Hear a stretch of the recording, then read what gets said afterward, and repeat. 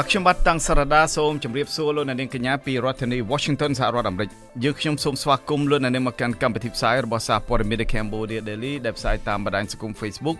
និង YouTube និងនៅលើគេហទំព័រជាភាសាខ្មែរសម្រាប់យប់ថ្ងៃសុក្រទី29ខែធ្នូត្រូវជាថ្ងៃ200ខែមករាឆ្នាំថោះបัญចស័កពុទ្ធសករាជ2567គ្រិស្តសករាជ2023បាទជាដំបូងនេះសូមជូនមេតិការព័ត៌មានប្រចាំថ្ងៃ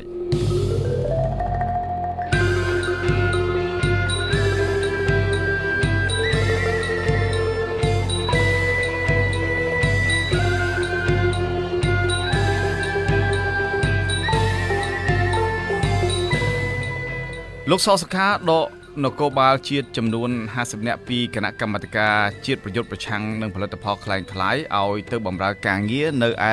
នាយកដ្ឋានផ្សេងវិញរដ្ឋាភិបាលចាត់ទុកនយោបាយឈ្នះជាមាគ៌ាដ៏សំខាន់ក្នុងការត្រួសត្រាយផ្លូវឈានទៅបញ្ចប់សង្គ្រាមស៊ីវិលទាំងស្រុងនៅកម្ពុជាលោកហ៊ុនសែនសម្រេចជួលដីឧទ្យានជាតិកែបជាង100ហិកតារយៈពេល50ឆ្នាំទៅឲ្យក្រុមហ៊ុនឯកជនចំនួន2សម្រាប់គម្រោងវិនិយោគសេចក្តីរាយការណ៍បែបស៊ើបអង្កេតរដ្ឋាភិបាលកម្ពុជាជួលដីក្នុងតំបន់រមណីយដ្ឋានអង្គរទៅឲ្យក្រុមហ៊ុនចិនកាន់កាប់រយៈពេល50ឆ្នាំបន្ទាប់ពីជម្លៀសពលរដ្ឋរាប់ម៉ឺនគ្រួសារចេញពីលំនៅឋានទ្រព្យសម្បត្តិរបស់រុស្ស៊ីនៅក្រៅប្រទេសទំហំ$300,000 លានសហរដ្ឋអាមេរិកនឹងត្រូវរឹបអូសក្រោមច្បាប់ថ្មីរបស់ក្រមប្រទេស G7 រួមនឹងកម្មវិធី Idea Talk បាទជាបន្តទៅទៀតនេះខ្ញុំបាទតាំងសារ៉ាដាសូមជូនព័ត៌មានពិស្ដាមន្ត្រីជាន់ខ្ពស់នៃក្រសួងមហាផ្ទៃសម្រាប់ដកតំណែងនគរបាលជាតិចំនួន50នាក់ពីលេខាធិការដ្ឋាននៃគណៈកម្មាធិការជាតិប្រយុទ្ធប្រឆាំងនឹងផលិតផលក្លែងក្លាយ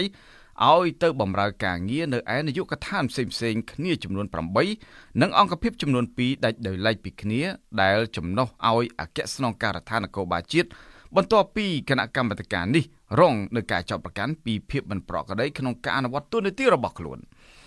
រដ្ឋមន្ត្រីក្រសួងមហាផ្ទៃលោកសសុខាបានចេញនៅសេចក្តីប្រកាសមួយស្តីពីការផ្ទេរភារកិច្ចមន្ត្រីនគរបាលជាតិកាលពីថ្ងៃទី22ខែធ្នូឆ្នាំ2023ដែលទើបនឹងត្រូវបានផ្សព្វផ្សាយជាសាធារណៈកាលពីថ្ងៃប្រហោះម្សិលមិញបានសម្រេចផ្ទេរភារកិច្ចមន្ត្រីនគរបាលជាតិចំនួន50នាក់ដែលមានឋានន្តរស័ក្តិចាប់ពីអនុសេនីយ៍ឯករហូតដល់វរៈសេនីយ៍ពីគណៈកម្មាធិការជាតិប្រយុទ្ធប្រឆាំងនឹងផលិតផលក្លែងក្លាយឲ្យទៅបម្រើការ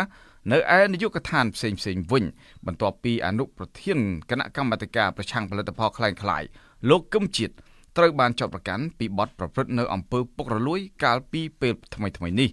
លោកសសុខាបានបញ្ជូនមន្ត្រីនគរបាលជាតិទាំង50នាក់នេះទៅធ្វើការនៅនាយកដ្ឋាននានាដូចជានៅនាយកដ្ឋានបង្ការពន្លត់អគ្គិភ័យនិងសង្គ្រោះ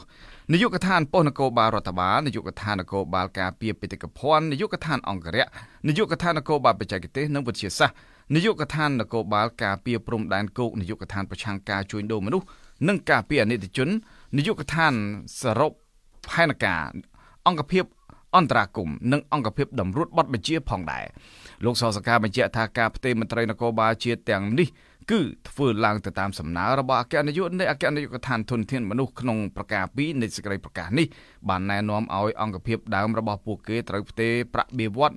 និងរបបឧបត្ថម្ភផ្សេងៗឲ្យទៅពួកគេផងដែរការផ្ទេរភារកិច្ចមន្ត្រីនគរបាលទាំងអស់នេះទំនងជាក្រសួងមហាផ្ទៃមានគម្រោងផ្លាស់មន្ត្រីចាស់នៃគណៈកម្មាធិការជាតិប្រយុទ្ធប្រឆាំងនឹងផលិតផលក្លែងក្លាយនេះចោលទាំងអស់ដោយជំនួសមកវិញនៅមន្ត្រីថ្មីដើម្បីដឹកនាំគណៈកម្មាធិការនេះឲ្យមានភាពស្អាតស្អំទៅថ្ងៃមុខកាលពីថ្ងៃទី26ខែធ្នូឆ្នាំ2023នាយករដ្ឋមន្ត្រីថ្មីរបស់កម្ពុជាលោកហ៊ុនម៉ាណែតក៏បានចេញនៅអនុក្រឹត្យផ្ទេរសម្រួលភារកិច្ចនិងតែងតាំងលោកតាន់សុវិជាពីប្រធាននាយកដ្ឋាននៃគណៈកម្មាធិការប្រយុទ្ធប្រឆាំងនឹងផលិតផលក្លែងក្លាយ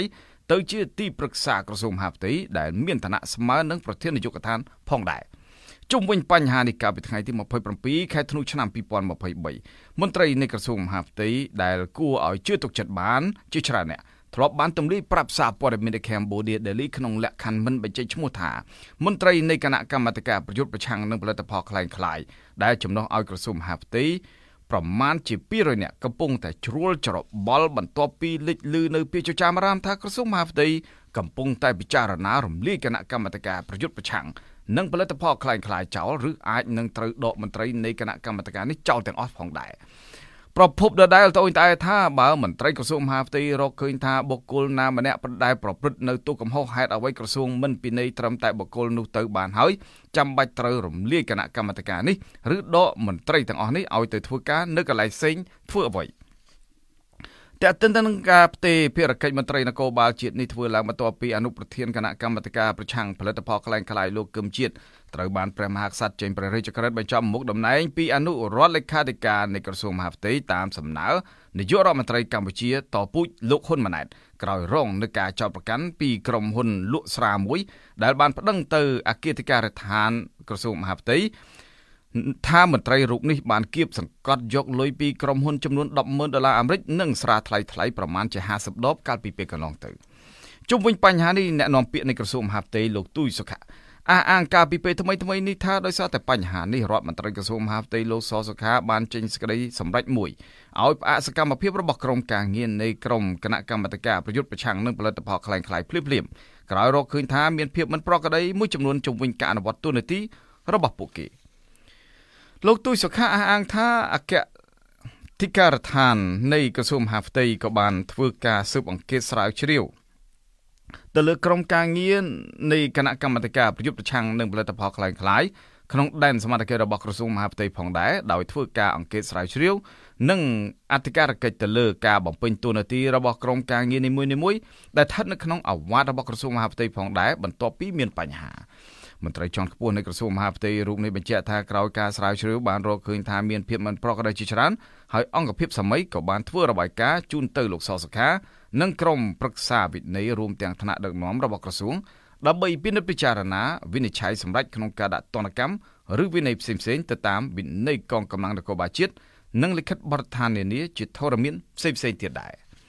បាទលោកនាងជាទីមេត្រីរដ្ឋាភិបាលប្រពខួប25ឆ្នាំនៃការអនុវត្តនយោបាយឈ្នះដែលរដ្ឋាភិបាលចាត់ទុកថាជាមាគ៌ាដ៏សំខាន់ក្នុងការត្រួសត្រាយផ្លូវឈានទៅដល់ការបញ្ចប់សង្គ្រាមស៊ីវិលទាំងស្រុងនៅកម្ពុជាដែលជាគំនិតផ្ដួចផ្ដើមរបស់លោកហ៊ុនសែនគណៈក្រុមអ្នកឃ្លាំមើលសង្គមអះអាងថារ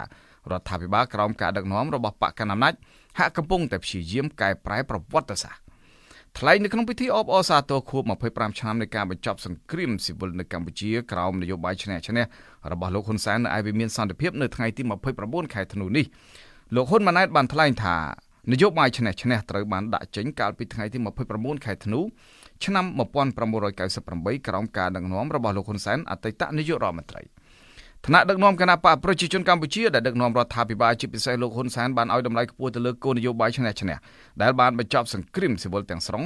ដោយមិនមានការបង្ហូរឈាមនិងទទួលបាននូវសន្តិភាពពេញលេញលោកហ៊ុនម៉ាណែតបានថ្លែងថាពិធីអបអរសាទរនៃខួបការបិទបញ្ចប់សង្គ្រាមស៊ីវិលនៅកម្ពុជានិងការអនុវត្តដោយជោគជ័យនៅគោលនយោបាយឈ្នះគឺជាកម្មវិធីដ៏មានអត្ថន័យជាប្រវត្តិសាស្ត្រមិនអាចកាត់ថ្លៃបានវិមាននយោបាយឈ្នះជានិមិត្តរូបខ្មែរទាំងអស់និងជានិមិត្តរូបនៃសុខសន្តិភាពផងដែរដូច្នេះវិមាននេះសង់ឡើងដើម្បីខ្មែរទាំងអស់គ្នាការចងក្រងព្រឹត្តិការណ៍ប្រវត្តិសាស្ត្រនិងដំណើរការរបស់កម្ពុជាមានសារៈសំខាន់ណាស់សម្រាប់ការធ្វើដំណើររបស់កម្ពុជាលោកហ៊ុនម៉ាណែតបានណែនាំឲ្យក្រុមការងារនៃវិមាននយោបាយឈ្នះបន្តឆ្លាក់រាល់ព្រឹត្តិការណ៍និងសមិទ្ធផលរបស់កម្ពុជាជាបន្តទៀតនៅឯវិមាននយោបាយឈ្នះនេះការធានា3យ៉ាងជាស្នូលនៃការអនុវត្តបានជោគជ័យនៅនយោបាយឈ្នះរួមមានទី1ធានាអាយុជីវិតនិងរូបកាយទី2ធានានៅអាជីពនិងមុខរបរហើយទី3ធានានៅកម្មសិទ្ធិទ្រព្យសម្បត្តិប៉ុន្តែក្រុមអ្នករិះគន់និយាយថាថ្ងៃទី23ខែតុលាឆ្នាំ1991នៃសន្ធិសញ្ញាកិច្ចព្រមព្រៀងក្រុងប៉ារីសទៅវិញទេដែលជាថ្ងៃផ្ដល់កំណើតពិតប្រាកដដល់សិទ្ធិសេរីភាពរបស់ពលរដ្ឋខ្មែរហើយថ្ងៃនេះក៏ត្រូវបានលោកហ៊ុនសែនព្យាយាមលុបបំបាត់ចោលដែរលោកហ៊ុនសែនអតីតនាយករដ្ឋមន្ត្រីកម្ពុជាធ្លាប់បានបញ្យល់ជាច្រើនដងហើយថាក្រោយរំដោះប្រទេសជាតិកាលពីថ្ងៃទី7ខែមករាឆ្នាំ1979មិនបានធ្វើឲ្យប្រទេសជាតិបញ្ចប់នៅសង្គ្រាមស៊ីវិលទាំងស្រុងឡើយគណៈកម្លាំងទ័ពខ្មែរនៅតាមព្រំដែននិងកម្លាំងគ្រប់ភាគីនៅតែបន្តប្រឈមមុខដាក់គ្នាលោកហ៊ុនសែនលើកឡើងថាទោះបីជាមានកិច្ចព្រមព្រៀងក្រុងប៉ារីសនៅថ្ងៃទី23ខែតុលាឆ្នាំ1991តែហើយក្តីក៏មិនអាចអូសទាញអ្នកនយោបាយខ្មែរនិងអ្នកជាតិនិយមមកធ្វើការជាមួយគ្នាបានទេខណៈស្ថានភាពផ្ទុះសង្គ្រាមស៊ីវិល អាចនឹងផ្ទុះឡើងវិញដោយងាយនឹងអាចកើតមានជាថ្មីនោះលោកបន្តថាចំណែកឯអាជ្ញាធរអន្តរការសហប្រជាជាតិនៅកម្ពុជាហៅកាត់ថាអ៊ុនតាក់ដែលមកជួយរៀបចំការបោះឆ្នោតនៅកម្ពុជាកាលពីឆ្នាំ1993និងចំណាយថវិកាអស់ជាង$2000 លាននោះក៏មិនអាចធានាអំពីនិរន្តរភាពសន្តិសុខនៅកម្ពុជាបានដែរមិនតែប៉ុណ្ណោះក៏មានស្ថានភាពផ្ទុះអាវុធនៅថ្ងៃទី5ទី6ខែកក្កដាដែលបកប្រជាជននិងគណៈបកហ៊ុនស៊ិនប៉ិចចោទគ្នាទៅវិញទៅមកថាជាការធ្វើរដ្ឋប្រហារផងដែរលោកហ៊ុនសែនអះអាងថាមេដឹកនាំគណៈបកប្រជាជនកម្ពុជាគ្រប់រូបឲ្យតម្លៃទៅលើគោលនយោបាយឈ្នះឈ្នះតាមរយៈនយោបាយឈ្នះឈ្នះនេះគណៈបកប្រជាជនកម្ពុជាបច្ចុប្បន្ននិងថ្នាក់ដឹកនាំមន្ត្រីបកដែលដឹកនាំរដ្ឋាភិបាលចាត់ទុកជាគោលនយោបាយដ៏ធំមួយក្នុងការដឹកនាំប្រទេសកម្ពុជាបន្ទាប់ពីឆ្លងកាត់នៅដំណាក់កាលសង្គ្រាមដំណាក់កាលនៃរបបប្រល័យពូជសាសន៍ប៉ុលពតរួមទាំងដំណាក់កាលសង្គ្រាមចរចាផងរហូតដល់ការលេចឡើងនៅវត្តមានរបស់នយោបាយឈ្នះឈ្នះនេះរដ្ឋាភិបាលក៏បានសម្រេចដាក់បញ្ចូលនៅទិវានយោបាយឈ្នះឈ្នះនៅក្នុងប្រកតិទិនគឺសម្រាប់អបអរជ័យជំនះដែលកម្ពុជាបានបិទបញ្ចប់សង្គ្រាមទាំងស្រុងការបញ្ចូលនយោបាយឈ្នះឈ្នះក្នុងប្រតិទិននេះចាប់តាំងពីឆ្នាំ2022មកប៉ុន្តែមន្ត្រីរាជការបុគ្គលិកនិងកម្មករមិនត្រូវបានអនុញ្ញាតឲ្យឈប់សម្រាកទេលោកហ៊ុនសែនបានបង្គាប់បញ្ជាឲ្យគ្រប់ស្ថាប័នរដ្ឋនិងឯកជនទាំងនេះត្រូវរៀបចំចងបដាពាក្យស្លោកដើម្បីអបអរសាទរទិវានយោបាយឈ្នះឈ្នះដែលមានខ្លឹមសារថាអរគុណសន្តិភាពអរគុណនយោបាយឈ្នះឈ្នះដឹងគុណស្ថាបនិកមគ្គទេសដ៏ឯកនិងប្រតិបត្តិការនយោបាយឈ្នះឈ្នះដែលនាំមកនូវសន្តិភាពនិងការឯកភាពជាតិពេញលេញក្រុមអ្នកខ្លាំមើលសង្គមសង្កេតឃើញថារដ្ឋាភិបាលកម្ពុជាដឹកនាំរបស់គណៈក្រោមការដឹកនាំរបស់បកកណ្ដាលអំណាចហាក់ព្យាយាមកែប្រែប្រវត្តិសាស្ត្រតាមរយៈនៃការបង្កើតព្រឹត្តិការណ៍ឲ្យពលរដ្ឋចូលរួមនិងដឹងគុណនយោបាយឈ្នះឈ្នះដោយបំភ្លេចនៅព្រឹត្តិការណ៍ប្រវត្តិសាស្ត្រសំខាន់ៗផ្សេងៗទៀតពួកគាត់និយាយថានយោបាយឈ្នះឈ្នះមិនបានរួមចំណែកឲ្យភាគីចំនួនមកចូលតុចរចាបញ្ចប់សង្គ្រាមនិងបង្កើតការបោះឆ្នោតបែបប្រជាធិបតេយ្យដោយកិច្ចព្រមព្រៀងសន្តិភាពទីក្រុងប៉ារីសនោះទេលោកអ្នកនាងជាទីមេត្រីលោកអ្នកនាងអាចស្វែងរកព័ត៌មានរបស់ The Cambodia Daily ជាភាសាខ្មែរដែលបានផ្សាយនៅលើ Facebook រួចមកហើយបានដោយចូលទៅកាន់គេហទំព័ររបស់យើងតាមអាសយដ្ឋាន www.cambodiadaily.com នៅក្នុងគេហទំព័រនេះលោកអ្នកនាងអាចស្វែងរកព័ត៌មានរបស់ The Cambodia Daily ទាំងភាសាខ្មែរនិងភាសាអង់គ្លេសលោកអ្នកនាងក៏អាចស្វែងរក YouTube របស់យើងតាមអាសយដ្ឋាន www.youtube.com/thecambodiadailytm ប្រសិនបើលោកអ្នកនាងយល់ថាសារព័ត៌មានមួយនេះមានប្រយោជន៍ដល់សង្គមសូមលោកអ្នកនាងជួយទ្រទ្រង់ដល់កម្មវិធីផ្សាយរបស់យើងដោយចូលទៅកាន់អាសយដ្ឋាន www.cambodiadaily.com/donate បាទសូមអរគុណលោកហ៊ុនសែនសម្រេចកាត់ជ្រឿលដីឧទ្យានជាតិកែបដែលជាតំបន់ប្រើប្រាស់ដោយជីវភាពជាង100ហិកតាជួលអចិន្ត្រៃយ៍រយៈពេលវែង50ឆ្នាំទៅឲ្យក្រុមហ៊ុនឯកជនចំនួន2សម្រាប់គម្រោងវិនិយោគអភិវឌ្ឍទេសចរផ្សារភ្ជាប់នឹងធម្មជាតិលោកហ៊ុនសែនបានចេញអនុក្រឹត្យមួយកាលពីថ្ងៃទី15ខែសីហាឆ្នាំ2023ស្ដីពីការកំណត់តំបន់ប្រើប្រាស់ដោយជីវភាពលើផ្ទៃដីទំហំជាង120ហិកតាក្នុងឧទ្យានជាតិកែបស្ថិតនៅក្នុងសង្កាត់ព្រៃធំនិងសង្កាត់កែបក្រុងកែបខេត្តកែបដើម្បីធ្វើចំណាត់ថ្នាក់ពីទ្រព្យសម្បត្តិសាធារណៈរបស់រដ្ឋមកជាទ្រព្យសម្បត្តិឯកជនរបស់រដ្ឋក្រោមលក្ខខណ្ឌជួលឲ្យក្រុមហ៊ុនឯកជនចំនួន2រយៈពេលនៃការជួលនិងតម្លៃឈ្នួលក្នុងឧទ្យានជាតិនេះរដ្ឋាភិបាលមិនបានបង្ហាញនោះទេលោកហ៊ុនសែនបានកំណត់ក្នុងអនុក្រឹត្យខាងលើនេះថាផ្ទៃដីទំហំជាង100ហិកតានេះត្រូវបែងចែកចេញជា2គឺមួយចំណែកជួលទៅឲ្យក្រុមហ៊ុនឯកជនឈ្មោះ Pumpkin Development Co Ltd ក្នុងទំហំផ្ទៃដីជិត60ហិកតាខណៈដីដែលមានទំហំជាង60ហិកតាផ្សេងមួយផ្នែកទៀតត្រូវជួលទៅឲ្យក្រុមហ៊ុនឯកជនមួយដែលមានឈ្មោះថា Royal Dynamic Co Ltd ផងដែរលោកហ៊ុនសែនបញ្ជាក់ថាដីទាំងអស់នេះគឺត្រូវស្ថិតនៅក្រោមការចាត់ចែងរបស់ក្រសួងបរិស្ថានដែលត្រូវសហការគ្នាជាមួយនឹងរដ្ឋមន្ត្រីទទួលបន្ទុកទីស្តីការគណៈរដ្ឋមន្ត្រីក្រសួងសេដ្ឋកិច្ចនិងហិរញ្ញវត្ថុរដ្ឋមន្ត្រីក្រសួងដែនដីនគររូបនីយកម្មនិងសំណង់រដ្ឋមន្ត្រីក្រសួងមហាផ្ទៃនិងរដ្ឋមន្ត្រីក្រសួងរុក្ខាប្រមាញ់និងនេសាទរួមទាំងក្រសួងពាក់ព័ន្ធនិងរដ្ឋបាលខេត្តកែបទាំងអស់អនុវត្តនៅអនុក្រឹត្យនេះឲ្យមានប្រសិទ្ធភាពចាប់ពីថ្ងៃចុះហត្ថលេខានោះតទៅនៅក្នុងរយៈពេលចុងក្រោយនេះលោកហ៊ុនសែនបានកាត់ជ្រឿដីក្នុងតំបន់អភិរក្សទៅឲ្យក្រុមហ៊ុននិងបុគ្គលឯកជនធ្វើជាកម្មសិទ្ធិជាបន្តបន្ទាប់មុននឹងគាត់លាឈប់ពីតំណែងជានាយករដ្ឋមន្ត្រីកាលពីចុងខែសីហាកន្លងទៅនេះគណៈឧទ្យានជាតិកែបក៏ត្រូវលោកហ៊ុនសែនកាត់ជ្រឿលជាបន្តបន្ទាប់ជិតអស់ទៅហើយដែរនោះកាលពីថ្ងៃទី1ខែវិច្ឆិកាឆ្នាំ1993អតីតព្រះមហាក្សត្រខ្មែរសម្ដេចព្រះនរោត្តមសីហនុ បានឡាយប្រហោតលេខាទៅលើព្រះរាជក្រឹត្យមួយស្តីពីការបង្កើតឧទ្យានជាតិកែបលើទំហំផ្ទៃដី 5000 ហិកតាប៉ុន្តែនៅថ្ងៃទី 25 ខែតុលាឆ្នាំ 2010 មេដឹកនាំបកកណ្ដាលអំណាចលោកហ៊ុនសែនបានចេញនៅអនុក្រឹត្យមួយទៀតសម្រាប់កែប្រែឧទ្យានជាតិនេះមកត្រឹមតែ1152 ហិកតាវិញតែប៉ុណ្ណោះយ៉ាងណាក៏ដោយកាលពីថ្ងៃទី 17 ខែកក្កដាឆ្នាំ 2023 លោកហ៊ុនសែនបានចេញអនុក្រឹត្យកាត់ដោយឡែកមួយទៀតសម្រាប់ពង្រីកឧទ្យានជាតិកែបដដែលនេះពីទំហំ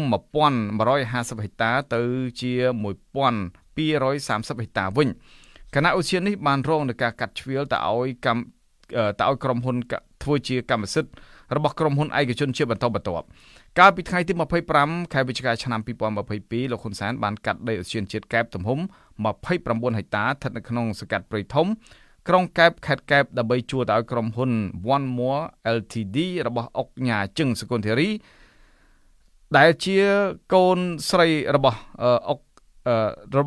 យាយភូហៅជឹងសុភាពសម្រាប់ប្រែក្លាយទីតាំងនោះទៅជាតំបន់ទេសចរធម្មជាតិអង្គការ Client Earth បានបង្ហាញរបាយការណ៍របស់ខ្លួនកាលពីពេលកន្លងទៅថាដីជាង 40% នៃផ្ទៃដីរបស់កម្ពុជាប្រហែល7កណ្ដកសញ្ញា 5 លានហិកតាត្រូវបានបែងចែកទៅជាតំបន់ការពារធម្មជាតិប៉ុន្តែភាគច្រើននៃតំបន់ទាំងអស់នេះត្រូវបានការពារតែឈ្មោះតែប៉ុណ្ណោះព្រោះរដ្ឋាភិបាលបានកាត់ជ្រៀលដីក្នុងតំបន់អភិរក្សទាំងអស់នោះតើឲ្យក្រុមហ៊ុនឯកជនធ្វើជាកម្មសិទ្ធិជាបន្តបន្ទាប់រហូតមកទល់ពេលនេះកាលពីថ្ងៃទី 22 ខែឧសភាឆ្នាំ 2023 យុវជនស្រឡាញ់បរិស្ថានបាននាំគ្នាស្នើឲ្យក្រសួងបរិស្ថានដកហូតដីនៅតំបន់ការពារពីវិស័យឯកជនមកទុកជាសម្បត្តិរដ្ឋវិញក្នុងនោះពួកគេក៏បានស្នើឲ្យបញ្ឈប់សកម្មភាពកាត់ដីព្រៃធម្មជាតិនៅតំបន់ការពារទៅឲ្យក្រុមហ៊ុនឯកជនផងដែរប៉ុន្តែពួកគេត្រូវបានក្រសួងបរិស្ថានប្រមានចាត់វិធានការផ្លូវច្បាប់ទៅលើក្រុមយុវជនទាំងអស់នោះទៅវិញបាទលោកអ្នកនាងជាទីមេត្រីរដ្ឋាភិបាលបានជំលះពលរដ្ឋរាប់ម៉ឺនគ្រួសារចេញពីតំបន់រមណីយដ្ឋានអង្គរដែលជាសម្បត្តិបេតិកភណ្ឌពិភពលោកក្រោមលេសថាដើម្បីកុំឲ្យប្រាសាទអង្គរត្រូវគេដកចេញពីបញ្ជីបេតិកភណ្ឌពិភពលោកនៃអង្គការ UNESCO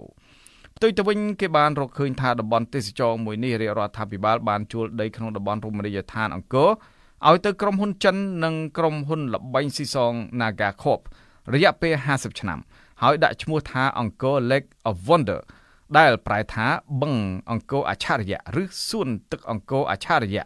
ក្រោមទុនវិនិយោគប្រមាណជាង$300 លានសហរដ្ឋអាមេរិកបាទលោកហាសានសូមជូនសេចក្តីរាយការណ៍បែបស្រាវជ្រាវមួយនេះដូចតទៅ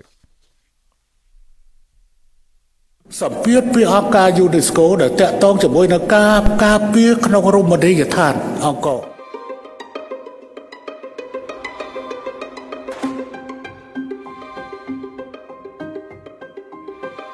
មុននឹងដកខ្លួនចេញពីតំណែងនាយករដ្ឋមន្ត្រីមេដឹកនាំដែលកងទ័ពវៀតណាមលើកបន្ទប់លោកហ៊ុនសែនក៏បានចុះកិច្ចព្រមព្រៀងជួលដីក្នុងតំបន់រមណីយដ្ឋានអង្គរឲ្យទៅក្រុមហ៊ុនចិននិងក្រុមហ៊ុនល្បែងស៊ីសង Naga Corp សម្រាប់ធ្វើការវិនិយោគរយៈពេល50ឆ្នាំដែលត្រូវបានលាក់បាំងពីប្រជាពលរដ្ឋរហូតដល់ពេលនេះការជួលដីក្នុងតំបន់រមណីយដ្ឋានអង្គរឲ្យទៅក្រុមហ៊ុនចិននេះត្រូវគេមើលឃើញថាធ្វើឡើងលើការឈឺចាប់និងក្រោមទឹកភ្នែករាប់លានដំណក់របស់ប្រជាពលរដ្ឋខ្មែររាប់ម៉ឺនគ្រួសារដែលរដ្ឋាភិបាលលោកហ៊ុនសែនបានបណ្តេញចេញពីលំនៅឋានដោយបង្ខំទាំងអយុត្តិធម៌ចាប់តាំងពីអំឡុងឆ្នាំ2022មកគេនៅមិនទាន់ភ្លេចទេចំពោះចំណាត់ការរាជរដ្ឋាភិបាលក្រោមកណ្ដាប់ដៃដែកលោកហ៊ុនសែនដែលបានបណ្តេញប្រជាពលរដ្ឋរាប់ម៉ឺនគ្រួសារចេញពីតំបន់រមណីយដ្ឋានអង្គរឲ្យទៅរស់នៅទីតាំងថ្មីដែលឃ្លាតឆ្ងាយពីលំនៅឋានចាស់របស់ពួកគេប្រមាណ30គីឡូម៉ែត្រក្រោមហេតុផលថាប្រាសាទអង្គរវត្តនឹងត្រូវដកចេញពីបញ្ជីបេតិកភណ្ឌពិភពលោកនៃអង្គការ UNESCO ប្រសិនបើប្រជាពលរដ្ឋនៅតែបន្តតាំងទីលំនៅក្នុងតំបន់នេះជាបន្តទៅទៀតតាមពិតការអះអាងរបស់លោកហ៊ុនសែនត្រូវគេរកឃើញថាសុទ្ធតែជាពាក្យភូតភរកុហកបោកប្រាស់ប្រជាពលរដ្ឋដើម្បីយកតំបន់នេះទៅជួលឲ្យក្រុមហ៊ុនចិននិងក្រុមហ៊ុន Naga Corp ធ្វើការវិនិយោគតែប៉ុណ្ណោះសាជីវកម្ម Naga Corp ជាក្រុមហ៊ុនល្បែងស៊ីសងកាស៊ីណូដែលធ្វើអាជីវកម្មខាងសន្តាគារតំបន់កំសាន្តសាលលេងល្បែងដែលចុះបញ្ជីពាណិជ្ជកម្មជាក្រុមហ៊ុនភាគហ៊ុន Stock នៅទីក្រុងហុងកុងប៉ុន្តែមានប្រភពពីប្រទេសម៉ាឡេស៊ីស្ថាបនិកក្រុមហ៊ុននេះគឺវេជ្ជបណ្ឌិត Chen Lip Kung សញ្ជាតិម៉ាឡេស៊ី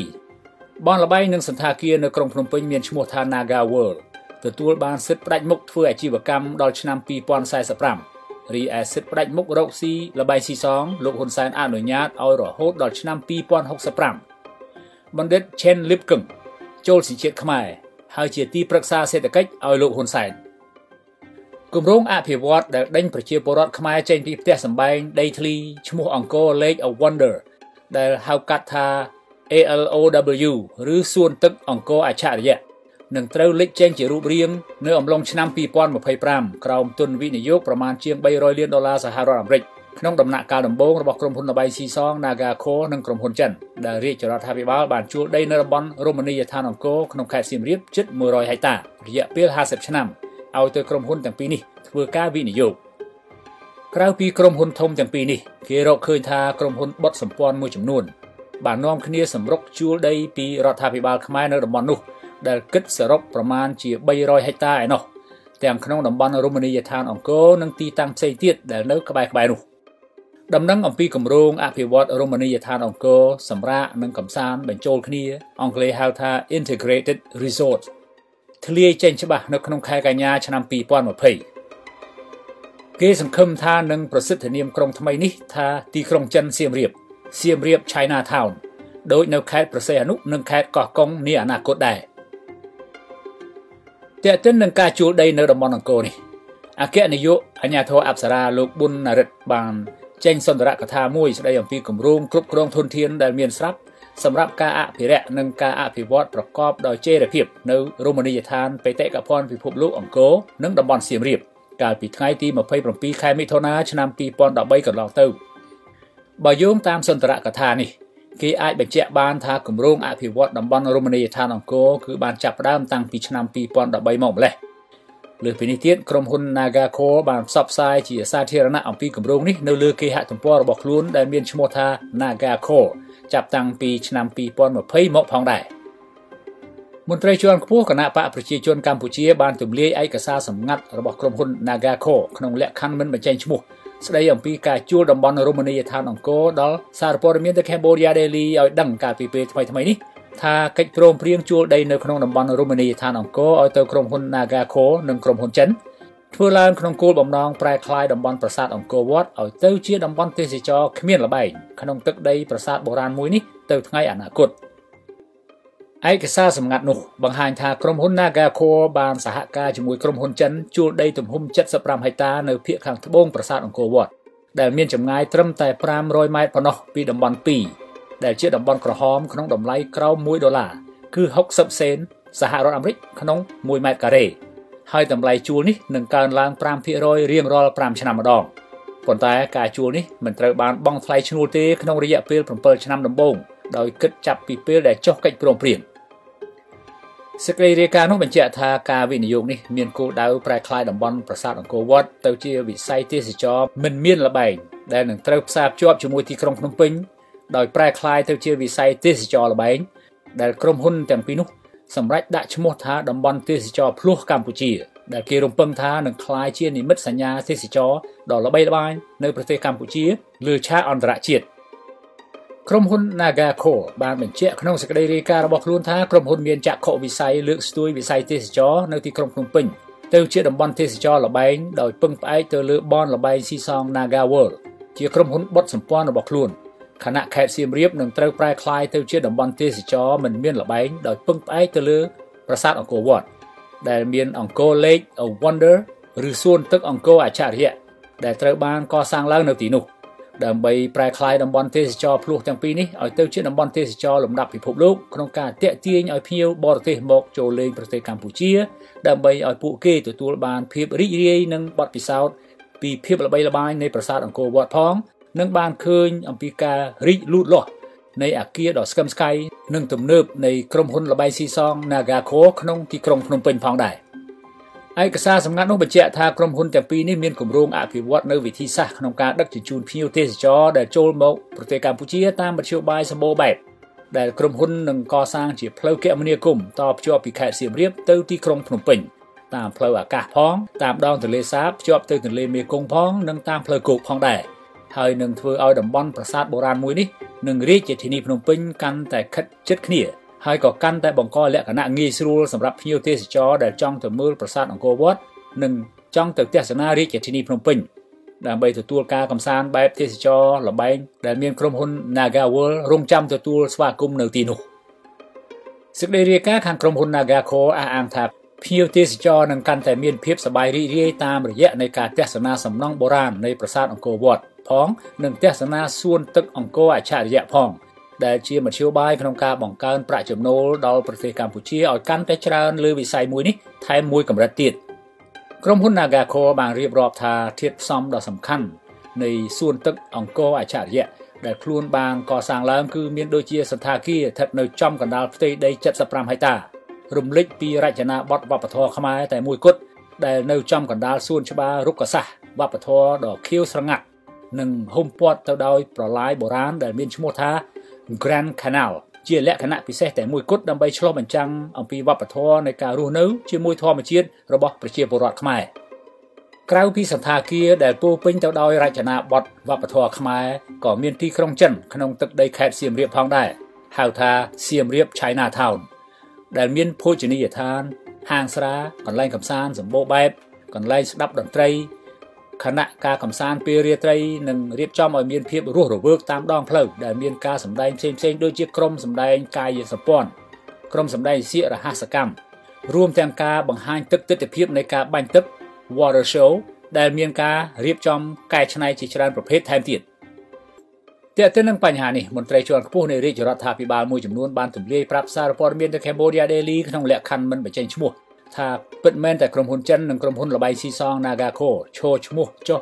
កិច្ចព្រមព្រៀងជួលដីនៅក្នុងតំបន់រមណីយដ្ឋានអង្គរពីរាជរដ្ឋាភិបាលដឹកនាំដោយលោកហ៊ុនសែននិងបន្តដឹកនាំដោយកូនប្រុសរបស់គាត់លោកហ៊ុនម៉ាណែតក៏ដោយ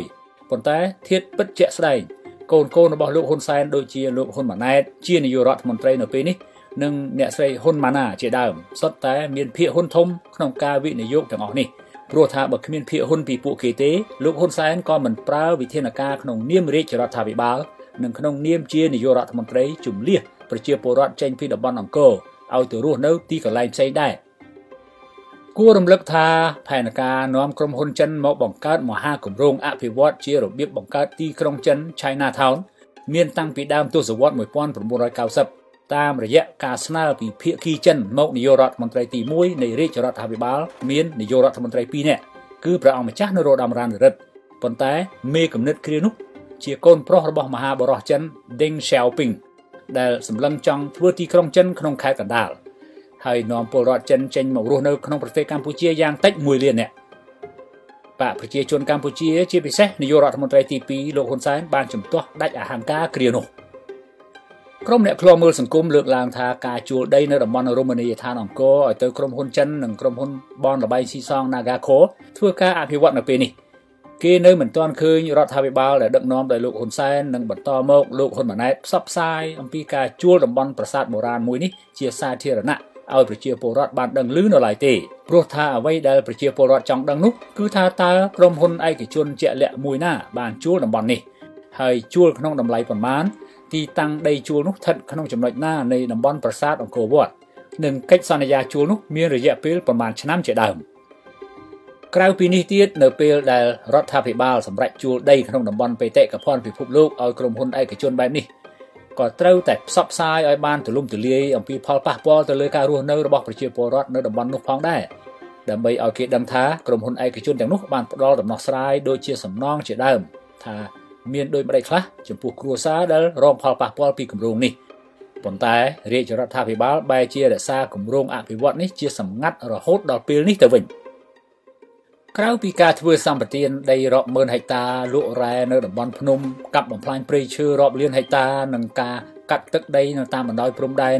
តាមកិច្ចព្រមព្រៀងខុសច្បាប់ឲ្យបរទេសជិតខាងរាប់មិនអស់នោះលោកហ៊ុនសែនក៏បានចុះកិច្ចព្រមព្រៀងជួលដីក្នុងតំបន់អភិរក្សឧទ្យានជាតិនិងដីសាធារណៈរបស់រដ្ឋនានាឲ្យទៅក្រុមហ៊ុនបរទេសជាហូរហែដោយគ្មានតម្លាភាពថែមទៀតដូចជាការជួលដីឧទ្យានជាតិបទុមសាគរក្នុងខេត្តកោះកុងឲ្យទៅក្រុមហ៊ុនចិន Union Development Group UDG ក្នុងទំហំដី 36,000 ហិកតារយៈពេល99ឆ្នាំនិងការចុះកិច្ចព្រមព្រៀងឲ្យក្រុមហ៊ុនចិនកាន់កាប់វាលយន្តហោះថ្មីនៅខេត្តសៀមរាបរយៈពេល55ឆ្នាំជាថ្នូរនឹងការទទួលបាននៅការខ្ចីបំណុលពីរដ្ឋាភិបាលចិនដោយគ្មានតម្លាភាពបន្តទៀតនិងការទទួលបាននៅការជួយជ្រោមជ្រែងអំណាចលោកហ៊ុនម៉ាណែតពីរដ្ឋាភិបាលចិនទៅថ្ងៃមុខជាដើម នេះគេមិនទាន់គិតដល់រឿងបាត់ទឹកបាត់ដីសន្ធឹកសន្ធាប់ទៅប្រទេសវៀតណាមផងចំណែកឯក្រុមអ្នកវិភាគដាក់ការសង្ស័យថាការជំលះប្រជាពលរដ្ឋចេញពីតំបន់អង្គរឲ្យទៅរស់នៅឃុំរុនតាឯកស្រុកបន្ទាយស្រីនិងនៅឃុំពាក់ស្នែងស្រុកអង្គរធំកាលពីចុងឆ្នាំ2022កន្លងទៅទំនងជាលោកហ៊ុនសែនធ្វើឡើងក្នុងចេតនាបោសសម្អាតប្រជាពលរដ្ឋទាំងនោះជំនួសក្រុមហ៊ុនតែប៉ុណ្ណោះបើដូច្នេះមែនគឺលោកហ៊ុនសែននឹងបាក់ពួកតែប៉ុណ្ណោះដែលបណ្ដោយខ្លួនឲ្យចិនប្រើដៃធ្វើបាបខ្មែរប្រភពដដែលលើកឡើងថាការធ្វើបែបនេះគឺមានផលប្រយោជន៍ចំពោះក្រុមហ៊ុនទាំងនោះយ៉ាងខ្លាំងដូចជាអាចបញ្ជៀសបាននៅការដោះស្រាយសំណងធ្ងន់ធ្ងររវាងក្រុមហ៊ុនឯកជននោះដោយផ្ទាល់ជាមួយនឹងប្រជាពលរដ្ឋខ្មែរដែលបានរងនៅផលប៉ះពាល់ពីគម្រោងនេះផងហើយក៏ដើម្បីបញ្ជៀសប្រតិកម្មតវ៉ាពីប្រជាពលរដ្ឋផងដែរលើសពីនេះទៅទៀតគឺជាវិធីសាស្ត្រអាចរក្សាការសម្ងាត់នៅគម្រោងជួលដីក្នុងតំបន់នេះបានជិតល្អថែមទៀតការព្យាយាមបញ្ជៀសប្រតិកម្មពីពលរដ្ឋនោះពីព្រោះមានឧទាហរណ៍នៅប្រទេសភូមានិងប្រទេសឥណ្ឌូនេស៊ីរួចទៅហើយដែលពលរដ្ឋគេបានងើបតវ៉ាប្រឆាំងនឹងគម្រោងអភិវឌ្ឍចិនក្នុងតំបន់គេរស់នៅជាមួយនឹងធម្មជាតិនៅថ្ងៃទី31ខែសីហាឆ្នាំ2022លោកហ៊ុនសែនបានប្រើឋានៈនាយករដ្ឋមន្ត្រីប្រកាសថាការជំលះប្រជាពលរដ្ឋចេញពីតំបន់អង្គរឲ្យទៅរស់នៅតំបន់រុនតាឯកនេះគឺដើម្បីកុំឲ្យប្រាសាទអង្គរវត្តត្រូវគេដកចេញពីបញ្ជីបេតិកភណ្ឌពិភពលោកការពារដោយអង្គការ UNESCO ប៉ុណ្ណោះខណៈប្រជាពលរដ្ឋមិនមានការតវ៉ានោះទេដោយផ្អែកថានេះគឺជាចំណាត់ការរបស់រាជរដ្ឋាភិបាលចាប់តាំងពីចុងឆ្នាំ2022មកលោកហ៊ុនសែនបានចាត់វិធានការជាបន្តបន្ទាប់ក្នុងការជំលះប្រជាពលរដ្ឋចេញពីតំបន់អង្គរដោយការសម្របសម្រួលផ្ដាល់សំណងបន្តិចបន្តួចដូចជាការផ្ដាល់ដីថ្មីទំហំ20ម៉ែត្រគុណនឹង30ម៉ែត្រឲ្យទៅប្រជាពលរដ្ឋដែលព្រមចាកចេញជាដើមប៉ុន្តែទន្ទឹមនឹងការប្រើដំណោះស្រាយផ្ដាល់សំណងនេះលោកហ៊ុនសែនក៏បានគម្រាមដែរថាបើពលរដ្ឋណាមិនទទួលយកការសម្របសម្រួលពីរដ្ឋាភិបាលលោកនឹងប្រើកងកម្លាំងប្រដាប់អាវុធបណ្ដេញពួកគេចេញពីលំនៅឋានដោយមិនផ្ដាល់សំណងអ្វីទាំងអស់ភាសានឹងខ្មែរធ្លាប់ឮក្នុងសម័យខ្មែរក្រហមក្រោយថ្ងៃជ័យជំនះនៃពួកទ័ពព្រៃកុម្មុយនីសដោយសារតែចាញ់បញ្ឆោតនោះប្រជាពលរដ្ឋដែលមិនចង់ទៅរស់នៅទីតាំងថ្មីក៏បានសម្រេចចិត្តចាកចេញទាំងបង្ខំទោះជាការផ្ដាល់សំណងនោះបានត្រឹមតែបន្តិចបន្តួចបើប្រៀបធៀបនឹងទ្រព្យសម្បត្តិដែលពួកគេត្រូវបាត់បង់នៅពេលចាកចេញនោះក៏ដោយមុននឹងឈានដល់ការប្រើវិធានការបណ្ដេញប្រជាពលរដ្ឋចេញពីតំបន់រមណីយដ្ឋានអង្គរជាផ្លូវការអាជ្ញាធរមូលដ្ឋានបានធ្វើទុកបុកម្នេញលើប្រជាពលរដ្ឋដែលរស់នៅតំបន់នោះជាប្រចាំដូចជាការចុះទៅរុះរើផ្ទះសម្បែងផ្ដួលរំលំផ្ទះដែលម្ចាស់មិននៅហាមឃាត់ការកសាងសំណង់ថ្មី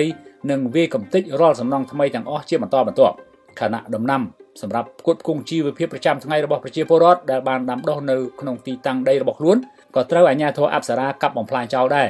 រាល់ពេលដែលអាជ្ញាធរទាំងនោះចុះទៅម្ដងជាក់ស្ដែងប្រជាពលរដ្ឋរស់នៅក្នុងភូមិព្រៃគុយឃុំអំពិលស្រុកប្រាសាទបាគងខេត្តសៀមរាបធ្លាប់បានត្អូញត្អែប្រាប់សារព័ត៌មាន The Cambodia Daily ថាអាជ្ញាធរអប្សរាតែងតែចុះទៅរារាំងការសង់សំណង់ថ្មីនិងការដាំដំណាំក្នុងដីរបស់ពួកគេជាប្រចាំពេលខ្លះប្រជាពលរដ្ឋខ្លះដែលបានធ្វើការតវ៉ាចំពោះវិធានការរបស់អាជ្ញាធរអប្សរានេះក៏ត្រូវសមត្ថកិច្ចចាប់ឃុំខ្លួនទៀតផងប្រពន្ធប្រជាពលរដ្ឋដដែលបញ្ជាក់ថាអំឡុងពេលដែលម្ចាស់ដីកំពុងត្រូវបានឃុំខ្លួនស្រាប់តែដីរបស់ពួកគេត្រូវអាជ្ញាធរអប្សរាធ្វើរបងថ្មព័ទ្ធជុំវិញហើយដាក់ផ្លាកជួលទៅវិញហើយរហូតដល់ពេលនេះម្ចាស់ដីទាំងនោះកំពុងត្រូវបានឃុំខ្លួននៅឡើយ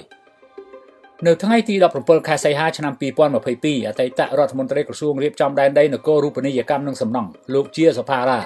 បានព្រមានថាប្រជាពលរដ្ឋដែលសង់សំណង់ខុសច្បាប់ក្នុងតំបន់រមណីយដ្ឋានអង្គរក្នុងស្រុកទាំង5ដែលស្ថិតនៅក្នុងតំបន់ការពារដូចជាក្រុងសៀមរាបស្រុកប្រាសាទបាគងស្រុកបន្ទាយស្រីស្រុកអង្គរធំនិងស្រុកពួកត្រូវតែប្រញាប់រុះរើសំណង់ដែលបានសាងសង់ដោយខ្លួនឯងជាបន្ទាន់មុននឹងកម្លាំងអាជ្ញាធរចុះទៅរុះរើដោយផ្ទាល់ទោះជាយ៉ាងណាក៏ដោយអ្នកការ UNESCO ធ្លាប់បានប្រាប់សារព័ត៌មានក្នុងស្រុកថាអង្គការ UNESCO និងគណៈកម្មាធិការបេតិកភណ្ឌពិភពលោកមិនពាក់ព័ន្ធនឹងកម្មវិធីផ្លាស់ទីលំនៅប្រជាពលរដ្ឋក្នុងតំបន់រមណីយដ្ឋានអង្គរទេព្រោះថាខ្លួនមិនបានស្នើទៅអាជ្ញាធរប្រទេសកម្ពុជាឲ្យធ្វើការផ្លាស់ប្ដូរលំនៅប្រជាពលរដ្ឋទាំងនោះឡើយ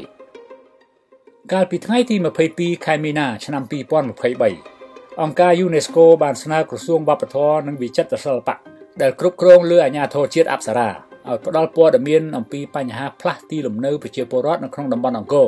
មកខ្លួនបន្ថែមទៀតដើម្បីឲ្យពួកគេយកព័ត៌មានពាក់ព័ន្ធទាំងអស់នោះ ដូចជាសេចក្តីរាយការណ៍ពីរដ្ឋាភិបាលជាដើមផ្ដល់ទៅកាន់គណៈកម្មាធិការបេតិកភណ្ឌពិភពលោកតំណាងឲ្យប្រទេសទាំង21ពិនិត្យនិងវិតម្លៃក្នុងកិច្ចប្រជុំរបស់ខ្លួនលើស្ថានភាពជាក់ស្ដែងនៅឧទ្យានអង្គរនៅអំឡុងខែកញ្ញាឆ្នាំ2023នេះទាក់ទងនឹងបញ្ហានេះអង្គការលើកលែងទោសអន្តរជាតិ Amnesty International បានស្នើទៅគណៈកម្មាធិការបេតិកភណ្ឌពិភពលោកកាលពីថ្ងៃទី10ខែកញ្ញាផងដែរដោយជំរុញឲ្យពិនិត្យនិងស្រាវជ្រាវករណីដែលរាជរដ្ឋាភិបាលបានបណ្ដេញប្រជាពលរដ្ឋចេញទាំងបង្ខំនៅតំបន់រមណីយដ្ឋានអង្គរនេះដែលធ្វើឡើងក្រោមលេសថាដើម្បីអភិរក្សបន្ទាប់ពីអង្គការអន្តរជាតិមួយនេះបានបញ្ជូនលទ្ធផលស្រាវជ្រាវបឋមទៅអង្គការ UNESCO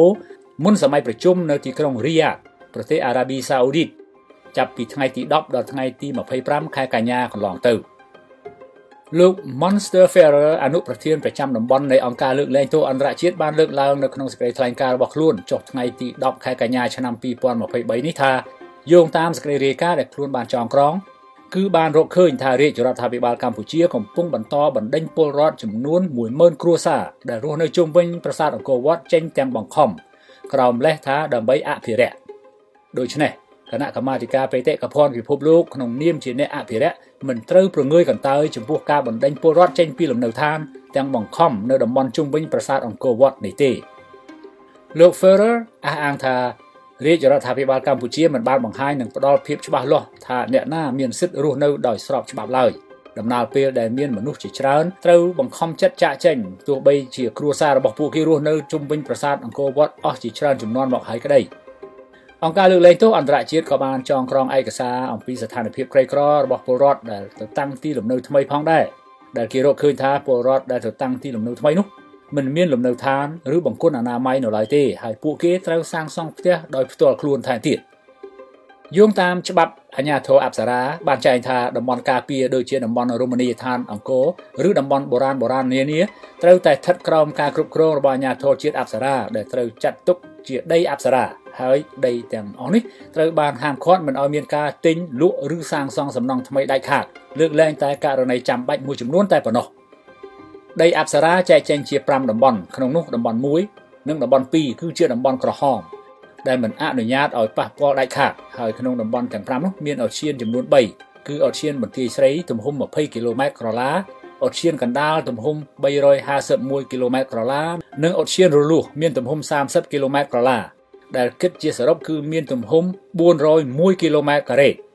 ដែលត្រូវបានកំណត់ជាទំហំដីនៃតំបន់រមណីយដ្ឋានអង្គរក្នុងព្រះរាជក្រឹត្យចុះថ្ងៃទី28ខែឧសភាឆ្នាំ1994កន្លងទៅតំបន់រមណីយដ្ឋានអង្គរនេះបានគ្របដណ្ដប់លើស្រុកក្រុងចំនួន5ឃុំសង្កាត់ចំនួន22និងគ្របដណ្ដប់លើភូមិចំនួន112ភូមិផងដែរទាក់ទងនឹងបញ្ហានេះប្រជាពលរដ្ឋដែលបានជម្លៀសចេញពីតំបន់អង្គរបានប្រាប់សារព័ត៌មាននៅ Cambodia Daily ក្នុងលក្ខខណ្ឌមិនបញ្ចេញឈ្មោះកាលពីពេលថ្មីនេះដោយត្អូញត្អែថាទីតាំងលំនៅឋានរបស់ពួកគាត់មិនធំហើយក៏មិនខ្ពស់ដោយសន្តាគារសុខាដែលស្ថិតក្នុងតំបន់រមណីយដ្ឋានអង្គរនោះទេចុះហេតុអ្វីបានជាអាជ្ញាធរឲ្យសន្តាគារនេះសាងសង់ក្នុងទ្រង់ទ្រាយធំបានខណៈលំនៅឋានរបស់ពួកគាត់ត្រូវធ្វើការផ្លាស់ប្ដូរនិងរុះរើទៅកន្លែងផ្សេងទៅវិញសន្តាគារសុខាដែលមានកម្ពស់3ជាន់ក្នុងទំហំផ្ទៃដី23ហិកតាគឺបានជួលពីអាជ្ញាធរអប្សរាមានចម្ងាយមិនដល់10គីឡូម៉ែត្រពីប្រាសាទអង្គរនោះទេត្រូវបានកសាងឡើងដោយអង្គញាសុគង្គកាលពីដើមខែតុលាឆ្នាំ2017ប៉ុន្តែផ្ទះប្រជាពលរដ្ឋដែលស្ថិតនៅម្ដុំសន្តាគារនោះនឹងមានចម្ងាយឆ្ងាយជាងសន្តាគារនេះត្រូវបានអាជ្ញាធរអប្សរាបណ្ដេញចេញនិងបង្ខំឲ្យរុះរើទៅរស់នៅទីតាំងផ្សេងក្រោមលេសថាដើម្បីការពារតំបន់រមណីយដ្ឋានអង្គរដែលជាសម្បត្តិបេតិកភណ្ឌពិភពលោកទៅវិញជុំវិញបញ្ហានេះក្រុមសកម្មជនបរិស្ថានបានបញ្ចេញសេចក្តីរាយការណ៍ស៊ើបអង្កេតរបស់ខ្លួនកាលពីពេលថ្មីនេះថាការជម្លៀសប្រជាពលរដ្ឋចេញពីតំបន់រមណីយដ្ឋានអង្គរពីសំណាក់រាជរដ្ឋាភិបាលគឺធ្វើឡើងក្នុងបំណងយកដីនៅតំបន់នោះទៅជួលឲ្យក្រុមហ៊ុនឯកជនតែប៉ុណ្ណោះហើយរាជរដ្ឋាភិបាលក៏មិនបានសិក្សាស្រាវជ្រាវអំពីផលប៉ះពាល់ទៅលើប្រជាពលរដ្ឋក្នុងតំបន់នោះដែរលើសពីនេះទៀតរដ្ឋាភិបាលក៏មិនបានសិក្សាទៅលើការសម្រេចចិត្តរបស់ប្រជាពលរដ្ឋថាតើពួកគេយល់ព្រមចាកចេញឬក៏អត់នោះទេគឺរដ្ឋាភិបាលសម្រេចជម្លៀសពួកគេចេញទាំងបង្ខំដោយខ្លួនឯងតែម្ដងសេចក្តីរាយការណ៍នោះអះអាងថាគិតត្រឹមខែកក្កដាឆ្នាំ2023នេះចំនួនប្រជាជនដែលត្រូវជម្លៀសចេញពីតំបន់រមណីយដ្ឋានអង្គរមានចំនួនជាង 20,000 គ្រួសារហើយទទួលបានសំណងបន្តិចបន្តួចតែប៉ុណ្ណោះ ក្នុងនោះប្រជាពលរដ្ឋដែលត្រូវបានជំលះចេញមិនបានដឹងពីគោលបំណងពិតរបស់រាជរដ្ឋាភិបាលនោះទេគ្រាន់តែដឹងតាមរយៈនៃការប្រកាសរបស់លោកហ៊ុនសែនតែប៉ុណ្ណោះដែលថាដើម្បីកុំឲ្យគេដកប្រាសាទអង្គរវត្តចេញពីបញ្ជីបេតិកភណ្ឌពិភពលោកបើនៅតែបន្តឲ្យមានប្រជាពលរដ្ឋរស់នៅក្នុងតំបន់រមណីយដ្ឋានអង្គរនេះតទៅទៀតក្រុមសកម្មជនបរិស្ថានលើកឡើងថាពលរដ្ឋដែលរស់នៅក្នុងតំបន់អង្គរមានពីរប្រភេទគឺពលរដ្ឋចាស់មានន័យថាពលរដ្ឋដែលបានតាំងលំនៅឋានមុនអាជ្ញាធរអប្សរាត្រូវបានបង្កើតឡើងនៅឆ្នាំ1995ដែលគេចាត់ទុកថាជាពលរដ្ឋរស់នៅដោយស្របច្បាប់ចំណែកឯពលរដ្ឋថ្មីគឺប្រជាពលរដ្ឋដែលមកតាំងទីលំនៅក្រោយអាជ្ញាធរអប្សរាបានបង្កើតឡើងដែលពលរដ្ឋទាំងនេះត្រូវគេចាត់ទុកថាជាពលរដ្ឋរស់នៅដោយខុសច្បាប់ប្រពន្ធដដែលលើកឡើងថាទោះជាពលរដ្ឋមករស់នៅថ្មីត្រូវបានចាត់ទុកជាប្រជាពលរដ្ឋរស់នៅដោយខុសច្បាប់ក៏ដោយក៏មិនត្រូវចាត់ទុកជាប្រជាពលរដ្ឋដែលរស់នៅដោយបំពាននឹងច្បាប់ដែរត្បិតកន្លងមកពួកគាត់មិនបានដឹងថាតំបន់អង្គរត្រូវបានរដ្ឋាភិបាលកំណត់ទៅជាតំបន់ការពារនោះទេខណៈអាជ្ញាធរតែងតែធ្វើបានសម្គាល់កម្មសិទ្ធិទទួលស្គាល់អចលនទ្រព្យរបស់ពួកគាត់រាល់ពេលទិញលក់ថែមទៀតដូច្នេះកំហុសទាំងនេះគឺជាកំហុសរបស់អាជ្ញាធរមូលដ្ឋាននិងជាកំហុសរបស់រាជរដ្ឋាភិបាលតែប៉ុណ្ណោះប៉ុន្តែប្រហែលឆ្នាំចុងក្រោយនេះអាជ្ញាធរអប្សរាចាប់ផ្ដើមប្រកាសទប់ស្កាត់ការទិញលក់ដីនៅក្នុងតំបន់នេះដែរប៉ុន្តែគ្មានប្រសិទ្ធភាពឡើយដោយសារតែអាជ្ញាធរភូមិឃុំនៅតែបន្តចេញប័ណ្ណសម្គាល់កម្មសិទ្ធិឲ្យពលរដ្ឋទិញលក់ទាំងនោះដដែលសេចក្តីរាយការណ៍ដដែលនេះរកឃើញទៀតថាក្នុងរយៈពេលប្រមាណឆ្នាំចុងក្រោយនេះប្រជាពលរដ្ឋមួយចំនួនបានដឹងថាដីក្នុងតំបន់រមណីយដ្ឋានអង្គរគឺមិនអាចទិញលក់បានទេប៉ុន្តែដោយសារតម្រូវការក្នុងការរស់នៅនិងមានការយល់ព្រមពីអាជ្ញាធរមូលដ្ឋានស្របគ្នានឹងដីនៅតំបន់នោះមានតម្លៃថោកផងពួកគេក៏នៅតែបន្តទិញដីនៅតំបន់នោះដដែលដើម្បីសម្រួលដល់ការរស់នៅរបស់ពួកគាត់បន្តទៅទៀត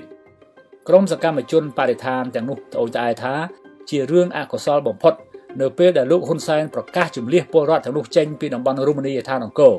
រដ្ឋាភិបាលមិនបានបែងចែកពលរដ្ឋចាស់ឬពលរដ្ឋថ្មីនោះទេគឺលោកហ៊ុនសែនចាត់ទុកពលរដ្ឋទាំងចាស់ទាំងថ្មីថាជាពលរដ្ឋរស់នៅដោយខុសច្បាប់ទាំងអស់ចំណែកឯពលរដ្ឋថ្មីដែលមានជីវភាពក្រីក្រគ្មានមុខរបរពិតប្រាកដដោយសារតែពួកគេទើបនឹងផ្លាស់ទីមករស់នៅទីនោះក្នុងប្រមាណឆ្នាំចុងក្រោយនេះបានយល់ព្រមចាកចេញដោយគ្មានប្រកែកឡើយនោះពីព្រោះតែសំណងដែលរដ្ឋាភិបាលផ្ដល់ឲ្យដូចជាដីទំហំ20ម៉ែត្រគុណនឹង30ម៉ែត្រថវិកាជាង1,400,000 រៀលបានក្រីក្រនិងសង្កសីសម្រាប់ប្រក់ដំបូលផ្ទះជាដើមមានចំនួនប្រហាក់ប្រហែលនឹងទ្រព្យសម្បត្តិដែលពួកគេមាន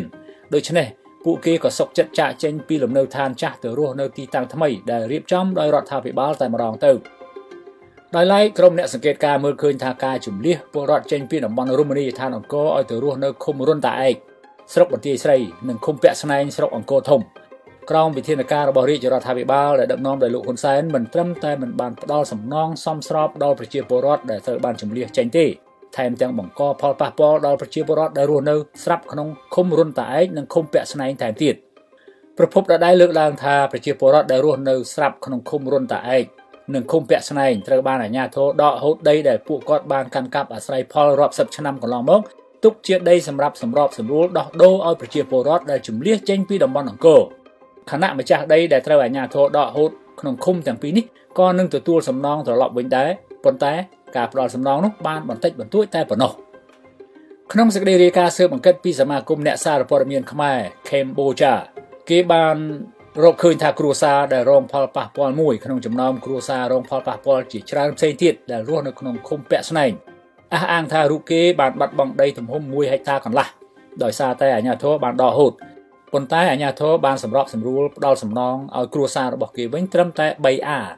ដែលស្មើនឹង 3,000 ម៉ែត្រក្រឡាតែប៉ុណ្ណោះខណៈដីដែលផ្ដល់ជាសំណងនោះរូបគេក៏មិនដឹងថាស្ថិតនៅទីតាំងឯណាបន្ថែមលើនេះទៀតឯកសារកាន់កាប់ដីដែលអាជ្ញាធរផ្ដល់ជាសំណងទាំងនោះក៏មិនទាន់មានចុះកាលបរិច្ឆេទបញ្ជាក់នៅឡើយដែរទាក់ទិននឹងបញ្ហាទាំងអស់នេះសេចក្តីរាយការណ៍ពីសាលាឃុំរុនតាឯកបានបង្ហាញកាលពីពេលកន្លងទៅថាឃុំនេះមានប្រជាពលរដ្ឋរស់នៅស្រាប់ចំនួនជាង 2,500 គ្រួសារនិងអ្នកចំណូលថ្មីដែលបានជំលះពីតំបន់អង្គរមានចំនួនជិត 4,700 គ្រួសារខណៈគម្រោងរបស់រដ្ឋាភិបាលនឹងជំលះពលរដ្ឋពីតំបន់អង្គរទៅរស់នៅឃុំនេះមានចំនួន 2,000 គ្រួសារថែមទៀតឲ្យគ្រប់ចំនួនអ្នកចំណូលថ្មីដែលគ្រោងទុកជាង 6,000 គ្រួសារនោះ ដោយឡែកសេចក្តីរាយការណ៍ពីឃុំពាក់ស្នែងមិនទាន់បានការផ្សព្វផ្សាយពីចំនួនពលរដ្ឋដែលបានជម្លៀសពីតំបន់អង្គរឲ្យទៅរស់នៅទីនោះថាមានចំនួនប៉ុន្មាននៅឡើយទេរហូតទល់ពេលនេះប្រជាពលរដ្ឋដែលបានផ្លាស់ប្ដូរទីលំនៅពីតំបន់អង្គរទៅរស់នៅឃុំរុនតាឯកនិងឃុំពាក់ស្នែងប្រាប់សារព័ត៌មាន The Cambodia Daily ក្នុងលក្ខខណ្ឌមិនបញ្ចេញឈ្មោះថាចាប់តាំងពីពួកគាត់ទៅរស់នៅទីនោះគឺមានការលំបាកគ្រប់បែបយ៉ាងព្រោះថាទីនេះគឺឃ្លាតឆ្ងាយពីទីប្រជុំជនមុខរបរចាស់ក៏បាត់បង់មុខរបរថ្មីក៏បើកមិនចេញខណៈគ្រួសារខ្លះបានយកបានក្រីក្រទៅបញ្ចាំយកប្រាក់ដោះស្រាយបញ្ហាជីវភាពស្របពេលដែលបំណុលធនាគារក៏កាន់តែកើនឡើងក្នុងនោះផ្ទះប្រជាពលរដ្ឋមួយចំនួនបានចាក់សោទ្វារទុកចោលដោយម្ចាស់ផ្ទះធ្វើចំណាកស្រុកទៅប្រទេសជិតខាងជាដើមប្រជាពលរដ្ឋទាំងនោះត្អូញត្អែថាពួកគេមិនសង្ឃឹមថាលោកហ៊ុនសែននឹងបន្តអភិវឌ្ឍទីតាំងថ្មីដោយការអះអាងរបស់គាត់អំឡុងពេលជម្លៀសប្រជាពលរដ្ឋនោះឡើយដូច្នេះដើម្បីដោះស្រាយបញ្ហាជីវភាពពួកគាត់គ្មានជំរឿសផ្សេងក្រៅពីទៅធ្វើការនៅប្រទេសជិតខាងនោះទេព្រោះថាបើគាត់មិនធ្វើដូច្នោះទេពួកគាត់នឹងគ្មានលុយសម្រាប់ដោះបំណុលធនាគារឡើយខណៈធនាគារក៏មិនបានបន្ធូរបន្ថយឬពន្យាពេលឲ្យពួកគាត់សងប្រាក់បំណុលត្រឡប់ទៅវិញដែរចាប់តាំងពីរដ្ឋាភិបាលថ្មីបង្កើតឡើងនៅថ្ងៃទី22ខែសីហាឆ្នាំ2023លោកហ៊ុនម៉ាណែតដែលជានាយករដ្ឋមន្ត្រីបន្តត្រកូលរបស់លោកហ៊ុនសែននៅមិនទាន់បានលើកឡើងអំពីដំណើរការអភិវឌ្ឍណាមួយនៅឃុំរុនតាឯកនិងឃុំពាក់ស្នែងតាមការអះអាងរបស់លោកហ៊ុនសែនជាឪពុកម្ដងណាឡើយខណៈប្រជាពលរដ្ឋដែលបានជម្លៀសចេញពីតំបន់អង្គរនោះក៏មិនសង្ឃឹមថារដ្ឋាភិបាលតត្រកូលថ្មីនេះនឹងដាក់ផែនការអភិវឌ្ឍតំបន់នេះនោះដែរប៉ុន្តែអ្វីដែលគេដឹងច្បាស់នោះគឺទ្រព្យសម្បត្តិជាតិដូចជាតំបន់ការពារនិងរមណីយដ្ឋាននានានឹងត្រូវដាក់លក់និងជួលទៅឲ្យក្រុមហ៊ុនឯកជនបរទេសរាប់សិបឆ្នាំទៅថ្ងៃមុខបន្តទៀតក្រោមការដឹកនាំរបស់រដ្ឋាភិបាលថ្មីនេះមិនខុសពីលោកហ៊ុនសែនធ្លាប់ធ្វើកន្លងមកជាក់ជាមិនខានខ្ញុំហាសាន The Cambodia Daily រដ្ឋធានី Washington បានលោកនៅនឹងជាទីមេត្រីនៅពេលនេះសូមជូននីតិព័ត៌មានអន្តរជាតិ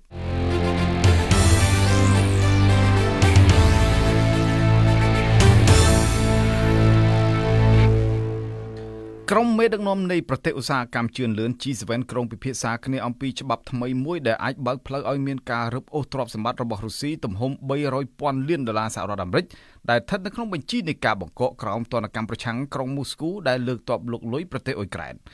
តាមការចេញផ្សាយដោយទីភ្នាក់ងារសារព័ត៌មាន Reuters នៅថ្ងៃសុក្រទី29ខែធ្នូនេះមេដឹកនាំប្រទេស G7 នឹងជួបគ្នានៅក្នុងខែកុម្ភៈឆ្នាំក្រោយនេះតាមប្រភពដដែលឲ្យដឹងទៀតថាក្រុមមន្ត្រីសហរដ្ឋអាមេរិកនិងអង់គ្លេសបានខិតខំធ្វើការរួមគ្នាក្នុងរយៈពេលតែប្រមាណខែមកនេះដើម្បីឈានទៅដល់ការចាត់វិធានការតាមផ្លូវច្បាប់ក្នុងការរឹបអូសទ្រព្យសម្បត្តិរបស់រុស្ស៊ីដែលត្រូវបានបង្កកនៅក្នុងប្រទេសនានានៅអឺរ៉ុបរួមទាំងនៅលើទឹកដីសហរដ្ឋអាមេរិកជប៉ុននិងកាណាដាដែរគេរំពឹងថាមេដឹកនាំប្រទេស G7 អាចព្រមព្រៀងគ្នាចេញសេចក្តីថ្លែងការណ៍រួមក្នុងកិច្ចប្រជុំកំពូលនៅខែកុម្ភៈឆ្នាំ2024ហើយច្បាប់ថ្មីនេះនឹងក្លាយទៅជាវិធានការច្បាប់រឹបអូសទ្រព្យសម្បត្តិប្រទេសណាដែលធ្វើសង្គ្រាមឈ្លានពានដោយខុសច្បាប់ទៅលើប្រទេសមួយដែលមានអធិបតេយ្យភាពតាមស្មារតីច្បាប់ថ្មីនេះនឹងអនុញ្ញាតឲ្យមានការរឹបអូសទ្រព្យសម្បត្តិរបស់ប្រទេសរុស្ស៊ីដោយផ្អែកទៅលើកាលៈទេសៈជាក់ស្ដែងដោយសពថ្ងៃនេះដែលប្រទេសនេះធ្វើសកម្មភាពកងទ័ពឈ្លានពានប្រទេសអ៊ុយក្រែន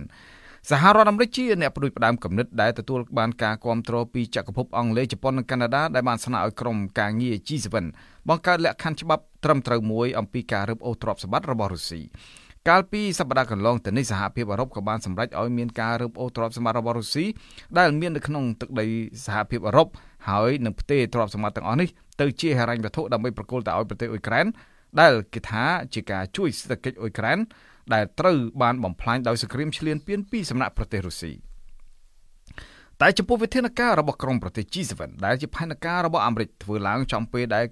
រដ្ឋការរបស់លោកប្រធានាធិបតី Joe Biden កំពុងប្រឈមទៅនឹងការជំទាស់ពីគណៈបក្សសាធារណរដ្ឋជុំវិញសំណើសុំកញ្ចប់ថវិកាជំនួយជាង$60,000 លានសហរដ្ឋអាមេរិកបន្ថែមទៀតទៅឲ្យអ៊ុយក្រែនហើយក៏កំពុងជាប់គាំងនៅព្រឹទ្ធសភាដែលនាំឲ្យក្រុមមន្ត្រីសេដ្ឋវិមានប្រមានអំពីផលវិបាករបស់អ៊ុយក្រែនដែលខ្វះគ្រាប់កាំភ្លើងនិងអាវុធប្រឆាំងទៅនឹងការឈ្លានពានពីសំណាក់ប្រទេសរុស្ស៊ីខណៈរុស្ស៊ីបង្កើនការវាយលុកខ្លាំងនៅពេលនេះចំពោះអ្នកនាំពាក្យរបស់ក្រសួងការបរទេសរុស្ស៊ីអ្នកស្រី Maria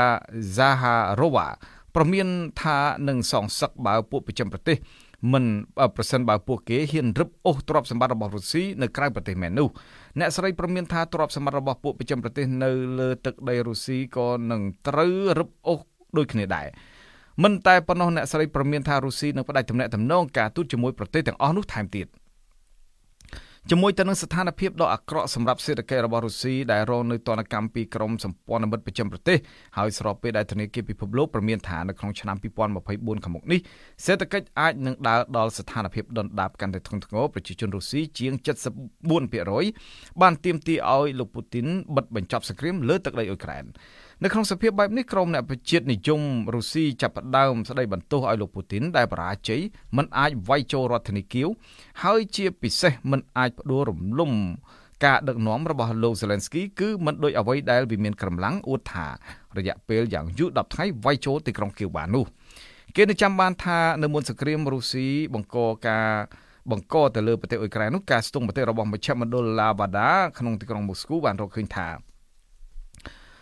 ការគ្រប់គ្រងលោកពូទីនដែលលើកទ័ពវាយចូលនៅក្នុងប្រទេសអ៊ុយក្រែនមានផែនការផ្ដួលរំលំរដ្ឋាភិបាលលោកហ្សេឡិនស្គីមានជិត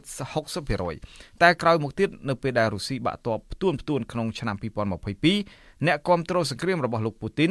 បានចាប់ផ្ដើមធ្លាក់ចុះជាលំដាប់រហូតដល់ជិត 40% ឯណោះជាថ្មីម្ដងទៀតកាលពីចុងខែវិច្ឆិកាមជ្ឈមណ្ឌលឡាវ៉ាដាក្រុងមូស្គូបានធ្វើការស្ទង់មតិឡើងវិញដោយរកឃើញថាការគ្រប់គ្រងសង្គ្រាមរបស់លោកពូទីនទៅលើទឹកដីអ៊ុយក្រែនបានធ្លាក់មកដល់ក្រោម 30% តាមការស្ទង់មតិនេះអ្នកដែលឆ្លើយតបថាសង្គ្រាមគួរតែបិទបញ្ចប់ជិត 60% ឬហើយ 74% ឆ្លើយថាភាពមិនច្បាស់លាស់នោះបើលោកពូទីនធ្វើសង្គ្រាមមិនឈ្នះប្រទេសអ៊ុយក្រែនគឺត្រូវតែបញ្ចប់សង្គ្រាម